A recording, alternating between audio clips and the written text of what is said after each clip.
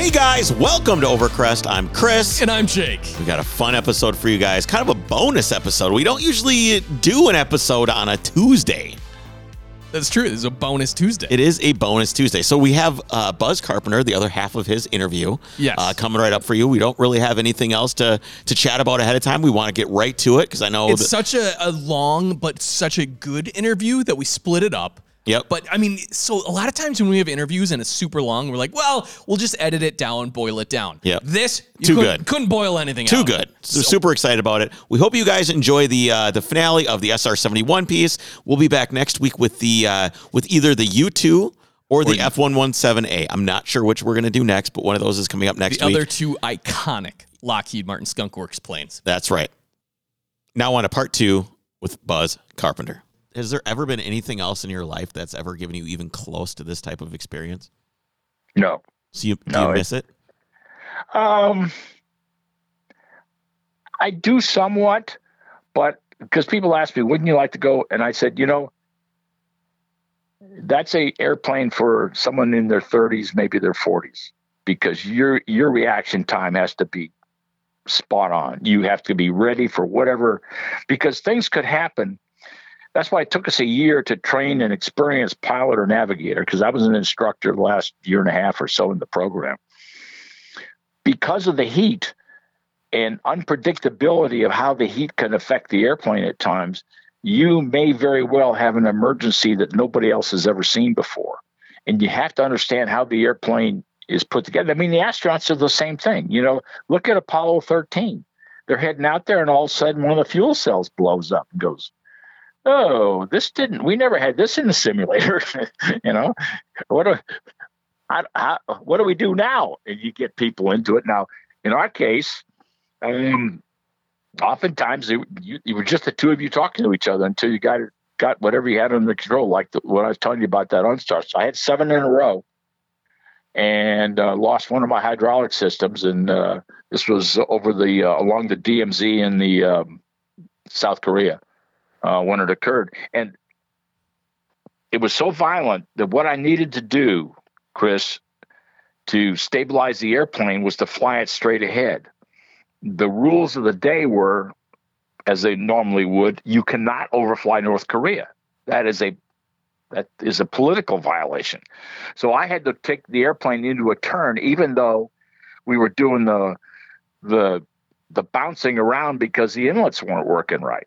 And which aggravated and probably helped damage the airplane. I mean, the airplane was repairable, but I ended up having to land at a U.S. air base in South Korea because by the time we got through with the 7th one, I could tell that the airplane wasn't going to fly supersonically because it was just beating the daylights out of it, and we'd lost one of our main hydraulic systems. But we were greeted by the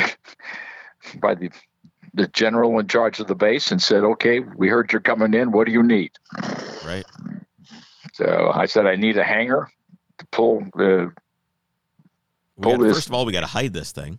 That's exactly right. Get it in the hangar, close the doors. I want to get back to the navigation system. Sure. We got from the Brits. You had 59 stars in the catalog. So on a clear day, you pull out of the hangar, and within 2 minutes, this sensor that was developed by the British, it doesn't see the blue sky. It looks through the blue sky and locks on the stars. So we guaranteed the president, it's got to be some sort of infrared thing then. If it can see right through the blue sky and see the stars, it's not using the visible light spectrum. It must be doing something else. It has some atomic materials in it, radioactive materials, because when the airplanes were sent to museums, the navigation system people had to come in and remove the radioactive materials. So however it works. But anyway. That's one of those things you're talking about. I don't know how it works. I don't know. Yeah, that's right. I just know it works. And it was a great system. It rarely failed. And we basically guaranteed the president 300 feet anywhere in the world traveling at 2,200 miles an hour. Because it gets back to what you're talking about. You're traveling at those speeds, 30 to 35 miles a minute. You're not reading a map. I mean, you got a moving map projector It's telling you what's coming up on your turn, the timing and fuel and things like that.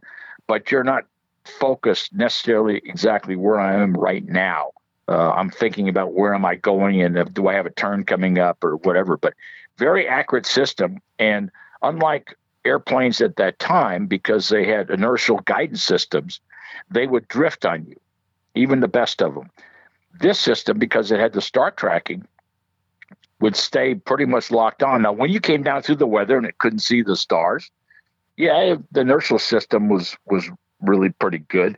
And then as you climb back up, as soon as it could see a clear sky that it didn't have weather, it would update. And I don't think probably the largest corrections I would see is maybe 500-600 feet, something like that. I mean, it was very accurate. The scale of that is incredible when you're thinking about how fast you're moving. When you're going 35 miles a minute and you're within several hundred feet of where you're supposed to be, that that variation is so small. It's about 3,500 feet per second. And so you're looking at a very small being off. And the wonderful thing is it wasn't the kind of system that would degrade. I had, at least on one occasion, taking off from Okinawa, Japan, I was passing through 5,000 feet climbing up, and all of a sudden my attitude indicator tumbled, which told me our navigation system wasn't working very well, or my gauge or my instrument had failed. And the navigator piped up immediately, says, "Well, it says we're at the South Pole." And I said, "Okay, looks like this mission is over with." And he says, "Oh, you'll like the update. We're now at the North Pole." Stop by and see Santa Claus. Yeah. So there was no doubt that we weren't going anywhere. Because earlier airplanes, reconnaissance, all kinds of airplanes, have drifted because people didn't realize that, in fact, the navigation, the inertial system, was no longer giving them an accurate position. And that wasn't the case in the SR. So what was when you think back of all of your missions, not even on an SR, but anything that you flew, anything, what is your most memorable mission that you ever flew? It's probably back to the SR. I was lucky enough, even as being the junior crew, to fly that crisis mission for President Carter. And when you mean crisis mission, what do you mean? Are we talking about Iran? No, it was the Saudis and the Yemenis were fighting. Okay. And they were trying to figure out a way, obviously, to get them to stop. And this was every month, all the services that they submit. The reconnaissance one, there's a book that goes through Washington. It's checked by the State Department, by CIA, by all kinds of people, all the services. These are the missions we're going to fly for routine intelligence collection and, patrols like that. Well, there's always contingencies. You can't predict, what's going to necessarily happen. In this case, when you flew your first mission, training mission as a crew, you then Mach 3, because that's what you did. You then had to throw a party for the squadron. So we've got our inspection teams come in. Most of the team is not cleared for our classified. We will generate an airplane for them, and they'll see stuff, and we'll take our boldface, which are not classified. And Saturday night they were having this party, and a couple of us had called that day, or we got in the thing said, "Don't leave the base," and we went, "That's kind of strange." Okay, I'd like to go to, because Beale was about 50 miles north of Sacramento on the foothills. And so that night at the party, we're kind of talking, saying, it's kind of strange. They didn't want us to go anywhere today. And it was like about 9 o'clock at night, the colonel in charge of operations comes over to me and my navigator and says, "Buzz, when you and John get through with church tomorrow morning, why don't you come down to the vault? We got some stuff you need to look at." So we said, "Oh, okay." What's the vault? What is that? It is an area that was very secure. It was literally a vault. When you left it there was a code like a safe that you closed, but it was a huge rooms where all the very secret, the communication stuff and the maps and things were going to be drawn, and intelligence stuff was going to be stored. So I got a call at 7:00 on Sunday morning. It says, get your navigator to get down here. Go straight to the vault. So we go to the vault, and we're questioning, okay, where's the problem? Because we know there's something going on, and we get in there, we see it's the Middle East. And so John and I, we're told, you guys are going, but you're going to be the junior crew. So we had to get a bunch of stuff together. I called my wife about 11:00 in the morning and said, I'll be home in an hour or so, and I'll pick up my bag, and I'll be on my way. And great woman, super support. She, I think the only thing she said, are you going east or west? And I said, I'm going east. So that's the extent of it. But while I was there getting things ready, because John and I were going to fly over in a tanker, the senior crew is going to bring the airplane, a 4-hour flight from Beale to Mildenhall, which is about 2 hours north of London, right near Cambridge. And the same colonel that talked to me the night before calls the house, and my 7-year-old daughter answers the phone, and he says, is your father there? No, my father's not here. Do you know where your father is? No, I don't know where my father is. Can you take a message? No, I can't. I don't write very well. I can't take a message. And so he asked her one more question, and I'll stop there. So now John and I, we've made it over to England. We've landed in the tanker before the SR, about 10, 15 minutes before the SR is going to land. We have the special communication, so we talk to the airplane. Everything looks good on the ground. Come in and land. That was Sunday. Monday, so Tuesday afternoon, we have to get our tankers. They only fly, regular speeds. So the first set of tankers are in Spain. The second 2 sets of tankers are in Cairo. And the first set of tankers that's going to refuel us are going to take off from the same base we're at. And the senior crew and John and I, let's say it's 2:00 in the afternoon, Chris, we said, okay, there's the operational meeting because the takeoff is going to be at 4:00 the next morning. And we come in and we go, oh, wait a minute.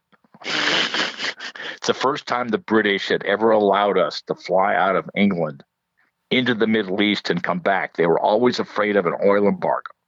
Oh, so this has historic consequences. So we look there, we see the 2-star general in charge of operations for the Strategic Air Command. The deputy ambassador is there. We're introduced to the head of the 2 British spy agencies, MI5, MI6. There's numerous Air Force senior officers, both Royal Air Force and ours, sitting in on our meeting. And so we're going through all the things, and the deputy ambassador, he asked me, if you have I asked him. I said, sir, if I have a problem, where do you want me to land? And this guy, Chris, turned ashen white. He says, what do you mean? I said, well, I'm not afraid of the defenses, but, sometimes airplanes have mechanical problems. Where do you want us to go? You can't go to Israel. You can't go to Saudi Arabia. Turkey doesn't want you. Figure out where you want to go. We don't know. Everything is up in the air. So John and I kind of look at each other and said, okay. Sure like to get guidance from the State Department. Nobody wanted to take responsibility for it, I'm imagining. Nobody. And then about that time, either the head of MI5 or MI6, I don't recall, asked the question of John and I. So, well, what do your families know about this? This is a pretty interesting life. And so we said, we keep, they know we fly Blackbirds, but we don't talk about what we do, and our wives know that we're headed to the east and we're probably at Mildenhall, but they have no idea what we're here for. About that time, the colonel that had talked to my daughter comes in and says, oh, wait a minute, Buzz. I had a conversation with your daughter on Sunday trying to find out where you were. And so he goes through this whole thing about asking her. And then the final question that I didn't tell you about at that point, he asked her one more time. do you know where your father is? And she, in a whispery voice, bless her, she was about 7 years old, my middle daughter. In a whispery voice, Chris, she goes, I think he's out spying. Well, she wasn't wrong. The room just burst out laughing. And John and I looked at each other and openly said, John, this may be our last mission. We're compromised. Whoever knew the Russians were going to be so deep and have a plant in your own home. That's exactly right. Oh, man, that's great. But then obviously you completed the mission and you were all set. Oh, yeah. Yeah. And like I said, there was only one mission because when they finally reviewed the film in Washington that we had taken, they decided that they had all the information they needed. Now, during the Arab-Israeli War, to kind of give you an idea, 1973, that was long before I was in the program, the Europeans, not just the English, but all the Europeans would not allow the SR to fly out of there because they were afraid of an oil embargo. So all those missions, which were probably the longest missions the airplane ever flew, 11 hours and 20-some minutes, were all flown from the East Coast of the United States, 5 or 6 refuelings into the Middle East and back. And the airplane never landed away, airplanes, the ones they used. And 95% of the photography that President Nixon used in his military advisors to figure out what was happening came from SRs. Again, because our satellites were not in orbits that could see the Middle East. So now they've fallen back now on using the U-2 again a lot. Like the SR-71, we all know, has been discontinued, and they still use the U-2. And it seems like with the amount of resources that you can get from the plane, is it just the fact that the satellites are so good now that it isn't necessary to have anymore? Or why didn't they continue using this program? It was partly a question of budget. A couple things took place. You had the end of the Cold War, and the SR was specifically designed to be a penetrator, which we did at times. And it was costing about at that point, it was costing about $85,000 an hour to operate the airplane because of the special fuels, the tankers, the maintenance on the ground. I mean, all kinds of things. But Chris, I think the real reason, and I use the example of my Middle East mission, President Carter, from what I'm told, was in the Oval Office for almost the whole time monitoring my mission. Yet that president did not receive any of the pictures we took for probably 24, 36, maybe 48 hours. The platforms you have out there today, be they space or U-2 or Navy P-8s, there's data links. We didn't have them back then. So you're sitting there, and in the case of imagery, you're getting the imagery probably less than a minute after we take it. Radar, it's got to go through some processing, but we're still talking about less than 10 minutes. So that you're now able to, as I use the term, you're in the fight. You can make decisions that might be able to help with what's going on at that moment. If you look at back then when we had to download everything and process it, analyze it, and then do something, you're looking at history. That's what happened 2 days ago. You're not looking at what's happening, today per se, right now. Because things can, in 48 hours, the entire situation on the ground can be so different that the intelligence isn't relevant. That's exactly right. But that was the best we could do back that time period. Now let's fast forward. Now, the U-2 is now programmed to stay around to 2040 or 2050. Every time they talk about retiring it, because it's economical, but more importantly, it carries about 4,000 pounds of payload. It carries some extremely sophisticated sensors that can do all kinds of stuff that, because of the height, even a low-flying satellite, you're looking at 150 miles above the Earth, where the U-2 is sitting 70,000 feet. Right. And so some of the sensitivity, and one of the things today, I retired in 2013. I mean, the SR, we went through high speed, one sweep, collect all the data and go home. The U-2 and the Global Hawks and the Predators and these others, they go back and forth and they revisit an area, let's say every 10 minutes, every half hour, every 2 days, not 2 days, and what the sensors are looking for is change, because they're trying to figure out, in the old days, we were trying to track tanks on the ground. Today, you're maybe looking for Toyota trucks, but you're also looking for cultural differences. Are there people moving around? Are there things going on that tell you that the Taliban, or you name it, Al Qaeda or whatever is up to something? And you're looking at a comparison, and it may be fairly short time. Like in Iraq, the U-2 was being used to detect roadside bombs. And they could do it in such a way, took a little more work, but they would look at soil that had been disturbed. Well, you just think of the resolution they must have on the sensors and cameras that they have now. They can tell if your shirt is cotton or polyester at this point. Well, we're tracking people. Right. Individuals. Yeah. And there's a program called Gorgon Stare that I worked on that basically it's mounted on a Predator, and you can follow an individual in a crowd. Now, if he goes into a building, obviously you're out of luck, and then you got to try to reacquire them. But our earlier systems didn't have the resolution.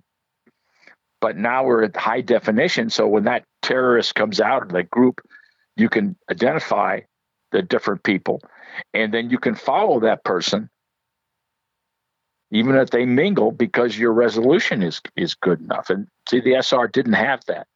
Now, they brought the SR back for a little bit, but the Air Force in 95, but the Air Force really didn't. They wanted it retired. And so it never flew any operational missions. It flew some training and did some stuff, but again, it was retired. And unfortunately, the airplanes were not chopped up. They were all, the ones that existed were sent to museums. There's of the SRs, there's 19 here in the United States, and there's one over in England at the Royal Air Force Museum at Duxford. We built 32 of them, but we lost 12. Right. Well, you're in a unique class of men that have flown this thing, and everything gets put away eventually. It was built it was designed with slide rules. There was no modeling and simulation like you have today. Like when the test pilots go out there, I'm not taking anything away from them, because there's a lot of things they have to do that they have hazards.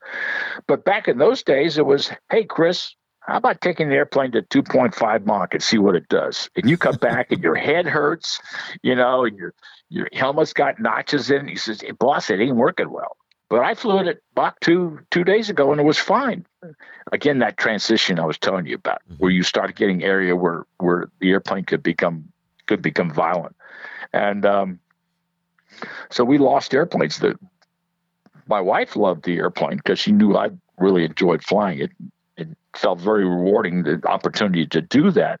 But also, we never had a fatality. We had a magnificent rocket ejection seat. It didn't matter if you were at 80,000 feet at Mach 3 or if you were one of the backseaters ejected on the runway. That would have been a hell of a ride. 80,000 feet, Mach 3, eject.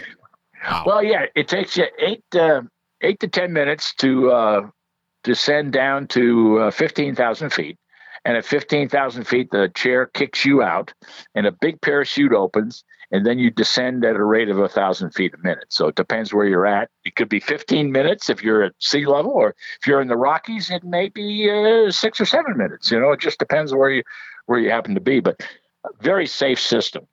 So when you think about these planes that, they get put away, they get taken apart, I think it's interesting that they still fly around the 117. They still fly it. It still gets spotted here and there.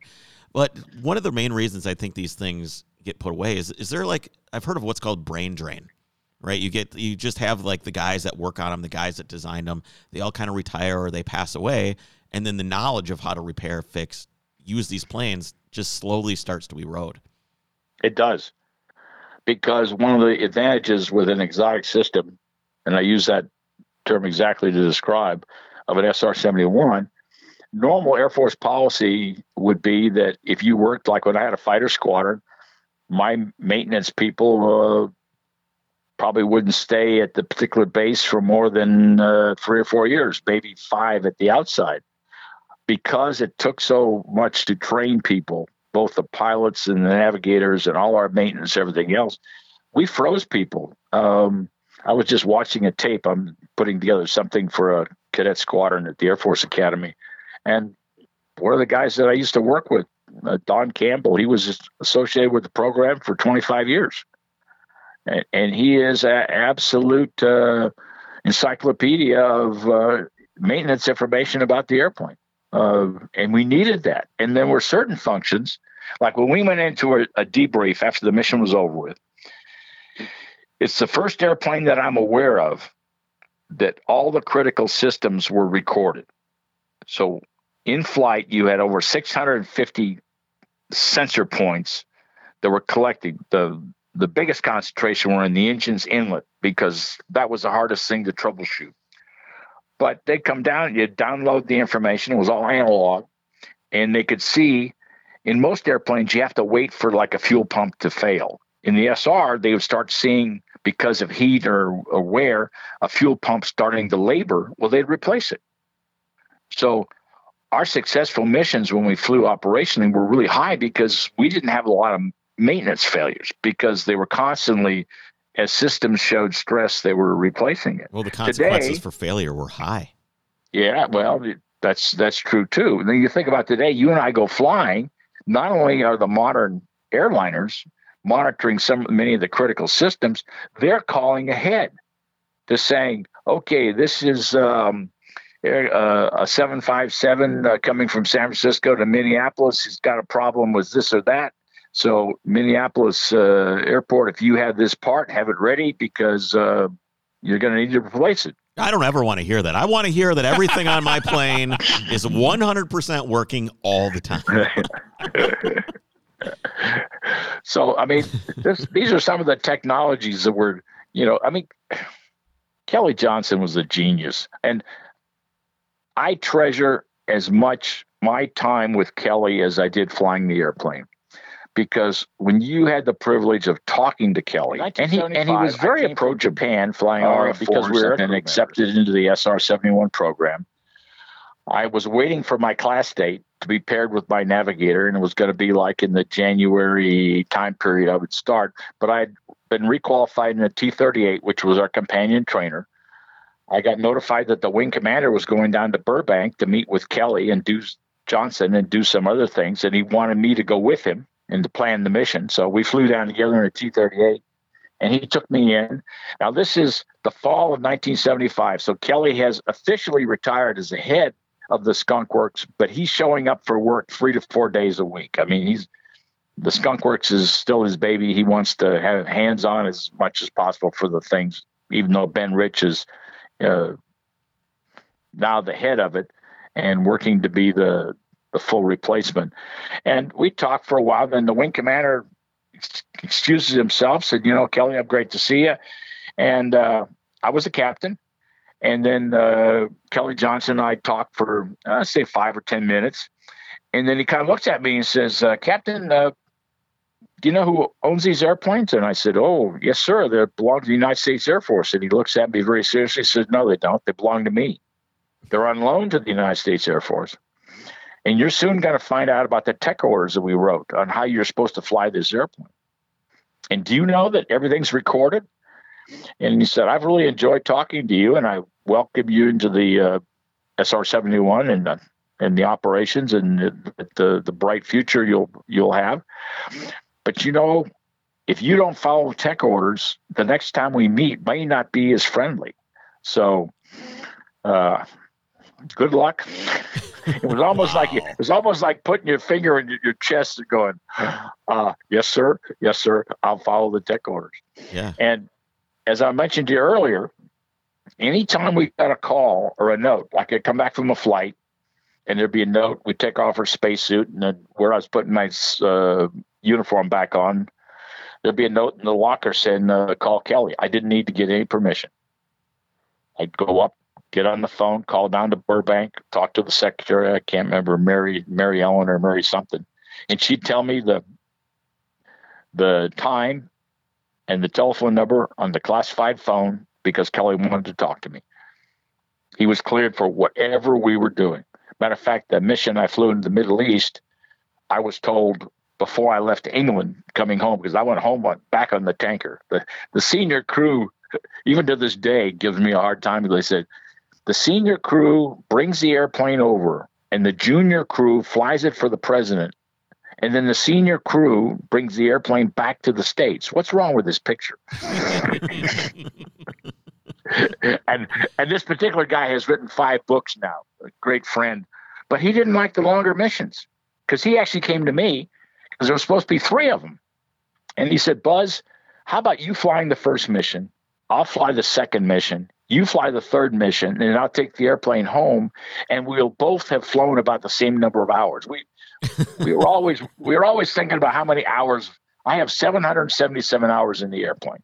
Rich probably has probably over 900. But anyway, because he was in the program a little longer than I was.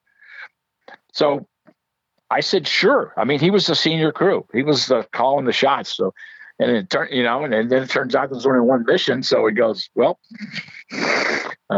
things happen. So was Kelly a kind of a hard ass then, or was it just that he was?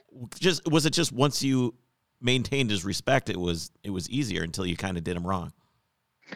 No, he was actually a pretty hard driver, because his whole 14 managements of business that he maintained, he surrounded himself with a very talented, tight group, and he gave them the authority and the responsibility. He was the mastermind on what any weapon or any aircraft they're working on was going to look like, and then allocated. Like Ben Rich told me, he almost lost his mind because he had the inlet engine combination on the SR, which was really tricky to try to figure out how you were going to make an airplane that could cruise at Mach 3 and be able to absorb that air in a productive manner. So, but many times he was ahead of the people that were working with him, and he would get frustrated. And as I mentioned earlier, the last thing you wanted was coming into his office and saying, Kelly, we have a problem, and have not thought about what are some of the alternatives that you could do to try to overcome it. You wanted problem solvers, not problem discoverers. That's exactly right. Now, you may not know which one is the one to go with. And Pete Law, who was his chief thermodynamicist, told me he'd been fired at least 5 times. Kelly would throw him out of his office because he didn't come in with any kind of a solution. And then he'd show up at Pete's desk. He said he'd show up at my desk, 15 or 20 minutes later, and then start chewing on me because I'm not working hard enough, because I'm still paying you. But the guys and a few gals who were on the team, there was mostly men at that time period, you got things done. I mean, that was part of the pride, that you weren't talking about years and years and decades to get something done. You were getting stuff done.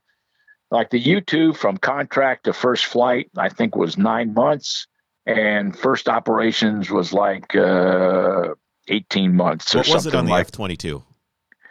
The F-22, I took as a vice chief of staff for the Air Force around to look at one of the initial designs from Lockheed. This was before the competition with Northrop, and that was 1983. It was declared operational in 2005. Holy shit, man. I had no idea the F-22 dated back that far. Me either. I was thinking that thing started in the late 90s. Well, see, it was a very, very classified. There were 6 companies. There was a 7th company, but the chief said, I don't want to go to that company. I said, okay. It was Grumman. He says, they build Navy airplanes. I'm not interested. So, but we went around. I mean, that was part of when I was, quote, the Black World guy. I could mention, Chris, I had $6 billion a year that I was responsible for. I was building the budgets and supporting them in the Air Force through all the way up through the chief of staff on why we needed to do these things. And then once or twice a year, I, with a technical specialist on, depending on what we were talking about, would go over to the Congress and talk. The programs had code names, like the 117 was Have Blue. The SR-71 was Senior Crown. The U2 was Senior Year. Do these come up kind of like call signs come up, like something stupid happens, and I'm like, well, I guess that's what we're going to call this program? There was something like the B2 was called CJ, and actually that was a violation because it was actually after a secretary that we thought very dearly of, who while we were working died of cancer, and so we named the thing CJ. Nobody cared. You've probably heard about the Aurora program. No, maybe not. Nope. Nope. The B2 program, there was so much money in it, and I was having trouble hiding it the way we did with the code names and everything. Well, you just need more, like I said, you need more golden toilets. I needed more. So I created a program called Aurora, and Aurora means the new dawn, something revolutionary new. Right. And immediately, within about 2 or 3 months, all the Aviation Week and all these other people said, "Oh, it's a replacement for the SR. It's a super secret, something like that."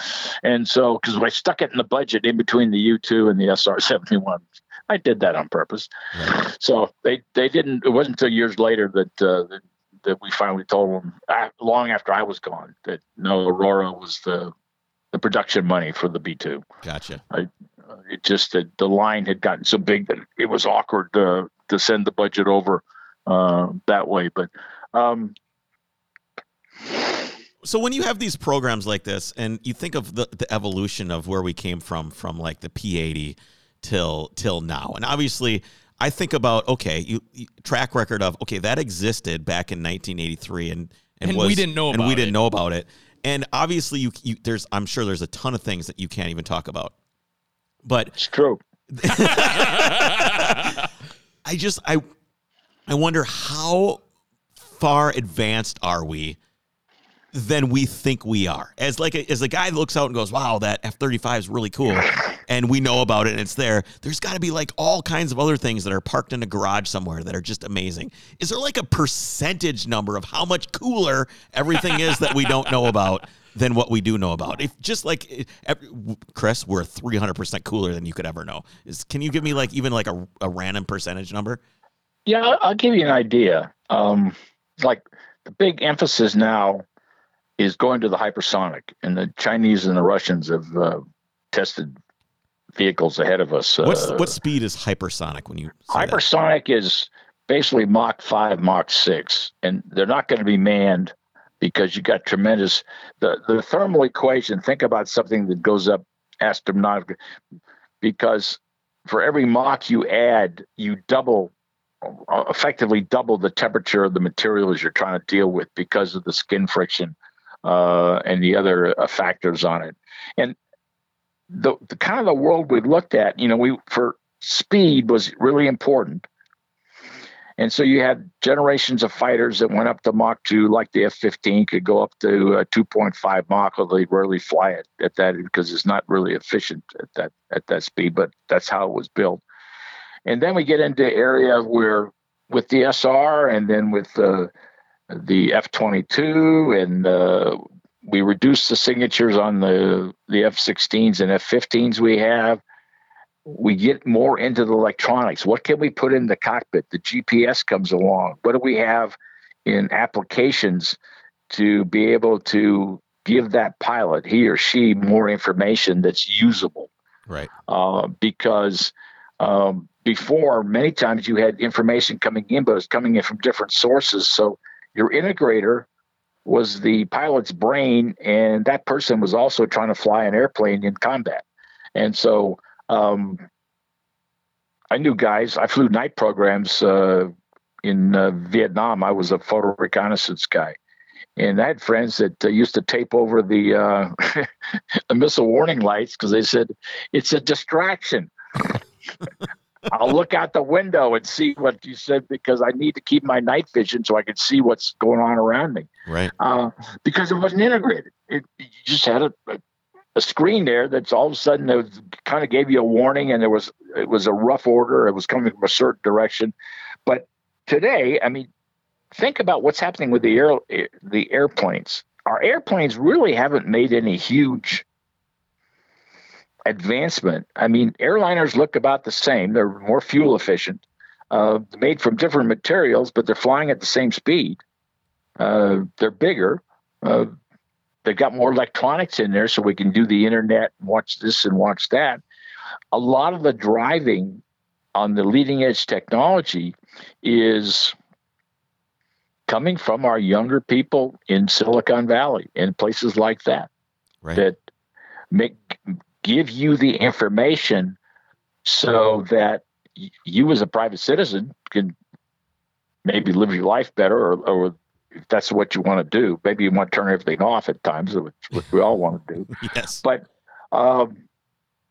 that's kind of the leading edge, and so that when you get back to the warfighter, that you're integrating from many different types of information sources bringing in, but you're now fusing it. So, and artificial intelligence is going to be huge. One of my friends sent me a thing.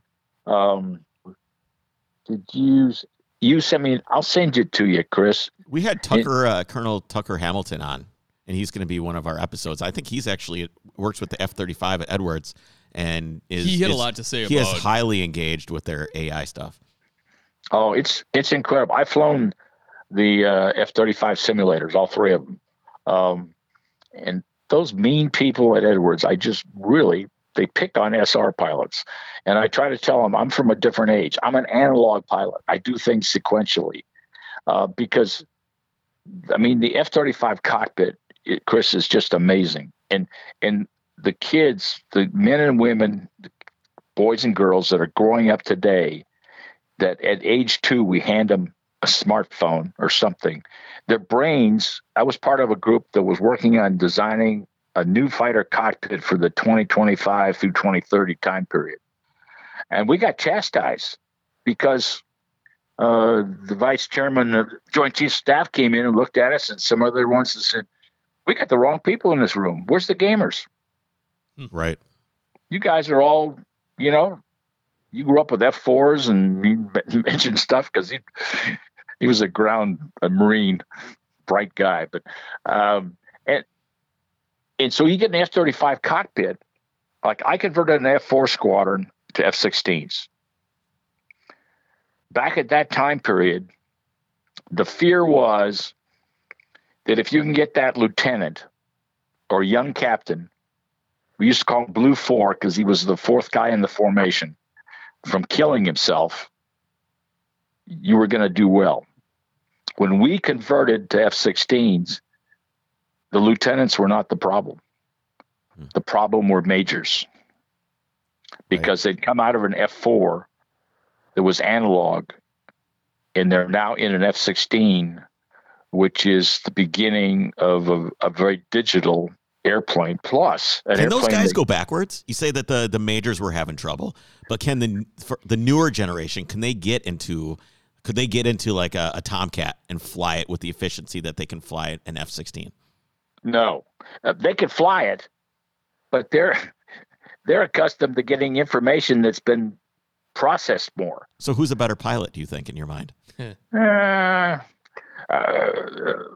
potential for lethality may go with the F-16 pilot or the F-22 pilot because of the information that they have and how they can use it. Because the earlier pilot, we had to do a lot of just trying to figure out, and you're trying to balance all the different things you're doing. And, sometimes it worked out, sometimes it didn't. One of the things that does get in trouble is that I saw some of my younger F-16 pilots, and I would chastise them because I said, "You're in love with technology. You've got to understand basic flight rules." I took a 4-ship of F-4s to do just similar fighter training against a 4-ship of F-16s, and from another base. This was before we converted, and I whipped them, and these guys were just devastated. And I said, we sat in the briefing, and I told you what I was going to do, and you said you didn't have a problem with it, because at that point, the F-16 did not have radar missiles. They only had infrared missiles, which meant now he didn't have to get behind me like we did, because in the F4, our missiles, we had to see the exhaust of the fighter we were going to try to shoot down with a heat-seeking missile. Right. But on the pre-brief, we all sat down in the briefing room and said, "What are the rules?" He said, the captain opposing me, I was a lieutenant colonel, said, "Oh, you're the old guy. Tell me what." I said, "All rules. All my missiles are good." And he said, "Oh, sure, outcome's going to be the same." So we separate ourselves by 50 miles and start coming in. And as we close inside of 20 miles apart, I electronically knock all four with my three other fighters. We knock all four F-16s out of the sky because we used our radar missiles, and they didn't have it. They had to get in close to us in what we called a knife fight, and they didn't have to get behind us. They could see the skin temperature on the F4.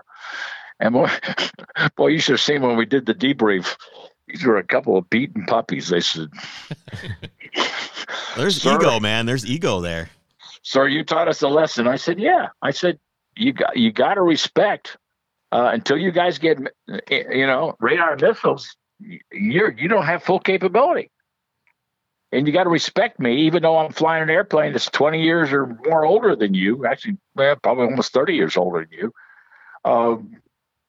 On the lethality I bring to the fight and my understanding." And I think about what you said when you were talking about when the SR-71 the engine would, backfire and short out or whatever. And I think about how you thought about how your butt felt in the seat. And I feel like that's something that, from what you're talking about, is something that might be disappearing a little bit, is that feel. That's true. Our senses can deceive us, and that's why you have instruments. That's why you learn to do instrument flying, because your body, because your inner ear can sometimes think you're doing one thing and actually you're doing something else, just the way the motion was set up. But you got to have a sense. Like, I would say all the airplanes I flew, and Chris, I was a transport pilot. I flew 141s, the largest transport the Air Force had from basically 1968 until 1970, and learned one heck of a lot flying worldwide. But I could feel the airplane. I could kind of tell, and I could do the same thing with the airplanes I flew after that. There's things that are going on around the airplane that are telling you, how good a condition are you in? Are you getting near where you'd find a stall? Are you doing, something that, and I find that some of the pilots got so reliant on their instruments and other stuff, they missed those cues that would have told them that they were getting near a danger zone. Right. And end up losing an airplane and hopefully not losing their life. But, fortunately, one of the proudest things I had when I converted the F4 squadron to F-16s, at that point we were at 50,000 hours. Now, it was also prior commanders to me, but I'd added, in the 2 years I had the squadron, I think we'd added 20,000 of those hours, maybe 25,000. But we hadn't had an accident. And sister squadron, both sister squadrons had accidents. Dropping bombs under flares at night is probably one of the most dangerous things we did because it's like, think about a psychedelic circus kind of thing. The flares are kind of burning intermittently. I mean, it's not a steady. And are these flares that are launched up so that they can use anti-aircraft fire from the ground? Well, they're flares that you drop, and you use them in combat too, to highlight the target so you can see what you're dropping on. Sure. But they flicker somewhat, like burning things do, and it's real easy to get disoriented. And unfortunately, about a week after I'd taken a group down to the drop under flares, one of them just ran into the ground. And the sad thing was, he'd called, and he had said, "Leader, check your position." So you could tell he was confused because the leader was where he's supposed to be. And if he's thinking the leader's not where he's supposed to be, he's not where he's supposed to be. And he and his backseater had their eyes outside the cockpit. And they ran into the ground and were killed. Well, we talked to the other pilot we talked to, Tucker. Cinco Hamilton was actually the guy who he got into a flight accident, and he helped pioneer the ground avoidance and collision avoidance systems. And that was something that came out of tragedy that he experienced. Yeah. Well, too, when the F-16 first came out, in an F-4, you could pull the stick all the way back, and you're going to get Gs. You could get 7 Gs, which is really kind of crunches your body. But the G comes on, it's not instantaneous. When we converted to F-16s, when you move that side stick, you can go from 1 to 6 Gs in probably a second. And we had guys pass out, and we had guys killed because they passed out and they didn't recover in time to recover the airplane. And there was the G loss of consciousness and that's why the guys, and I don't know about the F-22, that may be the same. They had regular exercise routines at the gym that they had to do to try to, keep their conditioning up so they could be, even though you're wearing a G harness, that the onset of, and then you try to work that don't just yank that side stick, because the airplane has far more capability than your body does. Well, that's for sure. We're made of mush. That's basically, we're little bags of meat. Some of the other stuff with the SR, we talked about the cameras. We got about 5 minutes left. Is what we got left. I've got to call Gary Powers is actually my next interview, and that's at 5 your time. Our tankers were dedicated to us. There were almost 26,000 refuelings, Chris, during the life of the program. We know of no time when an SR needed fuel that there wasn't a tanker there. These men and women were absolutely amazing. And without the tankers, the SR would have been an interesting footnote in history, but it wouldn't have been effective, because to get the range and to get the things we needed, refueling was a critical part of our overall function. We had sensors on board that could pick up signals of 300 plus miles in any direction around us. So we could pick up missile sites and radio transmitters and radio radars.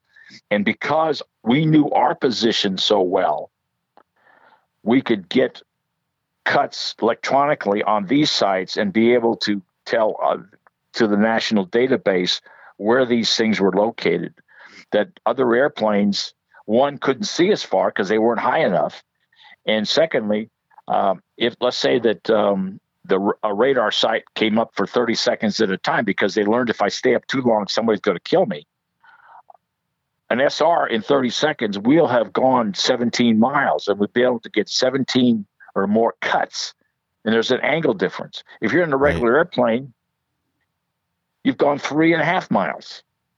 So that angle is not nearly as neat, and there's a lot more ambiguity of where that particular radar or missile site or whatever might be located, which is where the SR could really help with. Now the U-2 can too, but it can see further distances, but it doesn't have the speed, so you're still stuck. If it's only up for 30 seconds, you got an airplane flying at 450 miles an hour, you're going to get maybe a 2.5 mile top of it, and then you got the arcs coming off that are going down to try to find the source of the information or the transmission per se. Trying to think if there's anything else that would be. Only 85 pilots ever flew the airplane operationally, about 86 navigators. At any time, there were only 11 of us, so we're not a big. It's basically as elite as an astronaut, really. Yep. And we would spend 6 weeks at a time at Okinawa, come back 3 months home, then 6 weeks back over. Sometimes the 3 months home, we would be over in England for part of that time. So my last year, I had spent 210 days a year overseas, because that's where most of the operations came from. I'll tell you just a quick story. Sure. Fred Heisey, the astronaut from Apollo 13, I was escorting him a few years back at a museum. If you haven't been there, down in Kansas, outside of Wichita in Hutchinson, is the Cosmosphere. It's got the largest collection of Soviet gear outside of Russia. But we were doing it at Apollo 13 because the museum has the Apollo 13 capsule. And I think Fred and I were having a beer, and he looks over at me and he says, I'm jealous of you. And I said, Fred, I always wanted to go into space. I said, how can you be jealous of me? He said, well, I had my one space flight. How many flights in the SR did you have? I said, about 250. You said, I rest my case. Yeah, he was kind of. It's much shorter for those guys. I think everything they have to do is really drawn out and long for that one moment. Well, and it's years of training. Right. Not that we didn't have years of training, but it was followed up by a lot of flight opportunities per se. So, but Fred and I kidded him. I said, "Boy, Fred, it's just a matter of perspective." So, well, Buzz, really, I really appreciate you hanging out with me for a couple hours. It's been incredible. My pleasure. It's been absolutely incredible. If you need more, and I will send you that technology thing I got that is a combination of VR, AI, language translation. You'll be absolutely amazed. Okay, I'll take a look. And did you hear anything back from your buddy that was the 117 pilot? He is, and I will pass on your information to him. He's out of town right now. He comes back on Monday night, I think. Sure. Well, we can do anything in the next week or so. It's no problem. Jet's interested, so I'll tell Jet to contact you as soon as he gets home, and I know he's looking forward to talking to you. You've been incredibly gracious with your time. I couldn't thank you enough. I appreciate it. Well, good luck to you guys. I enjoyed talking with you. Take care of yourself. Bye now. Bye-bye. An incredible man with an incredible life. Huge thanks to Buzz Carpenter. Yeah, all I can say is, it's the world needs heroes, and it needs men that have done great things. There needs to be aspirational human beings in the world, and Buzz is one of them. Yeah, for sure. He kind of makes me feel inadequate, or like, what have I done to my life? Right? We all have our role. Okay, we all have our role to play in the world. Okay, we cannot all be Buzz Carpenter, right? But I think what's important is that you can take it and you go, "This is what humanity is capable of." Yeah. This is what we can do. The people that live and give sacrifices almost altruistically to their other human beings. And when we can hold those people up and say, this is what the best humanity is to offer, as a collective whole, as society, it encourages us to try and lead better lives, I think, is when we go, wow, this is what other people are doing. And I think everybody can take inspiration from Buzz and aspire to be heroes, even on a daily basis with just the basic stuff we do in our lives. I like that. We'll see you guys on Friday. Take care.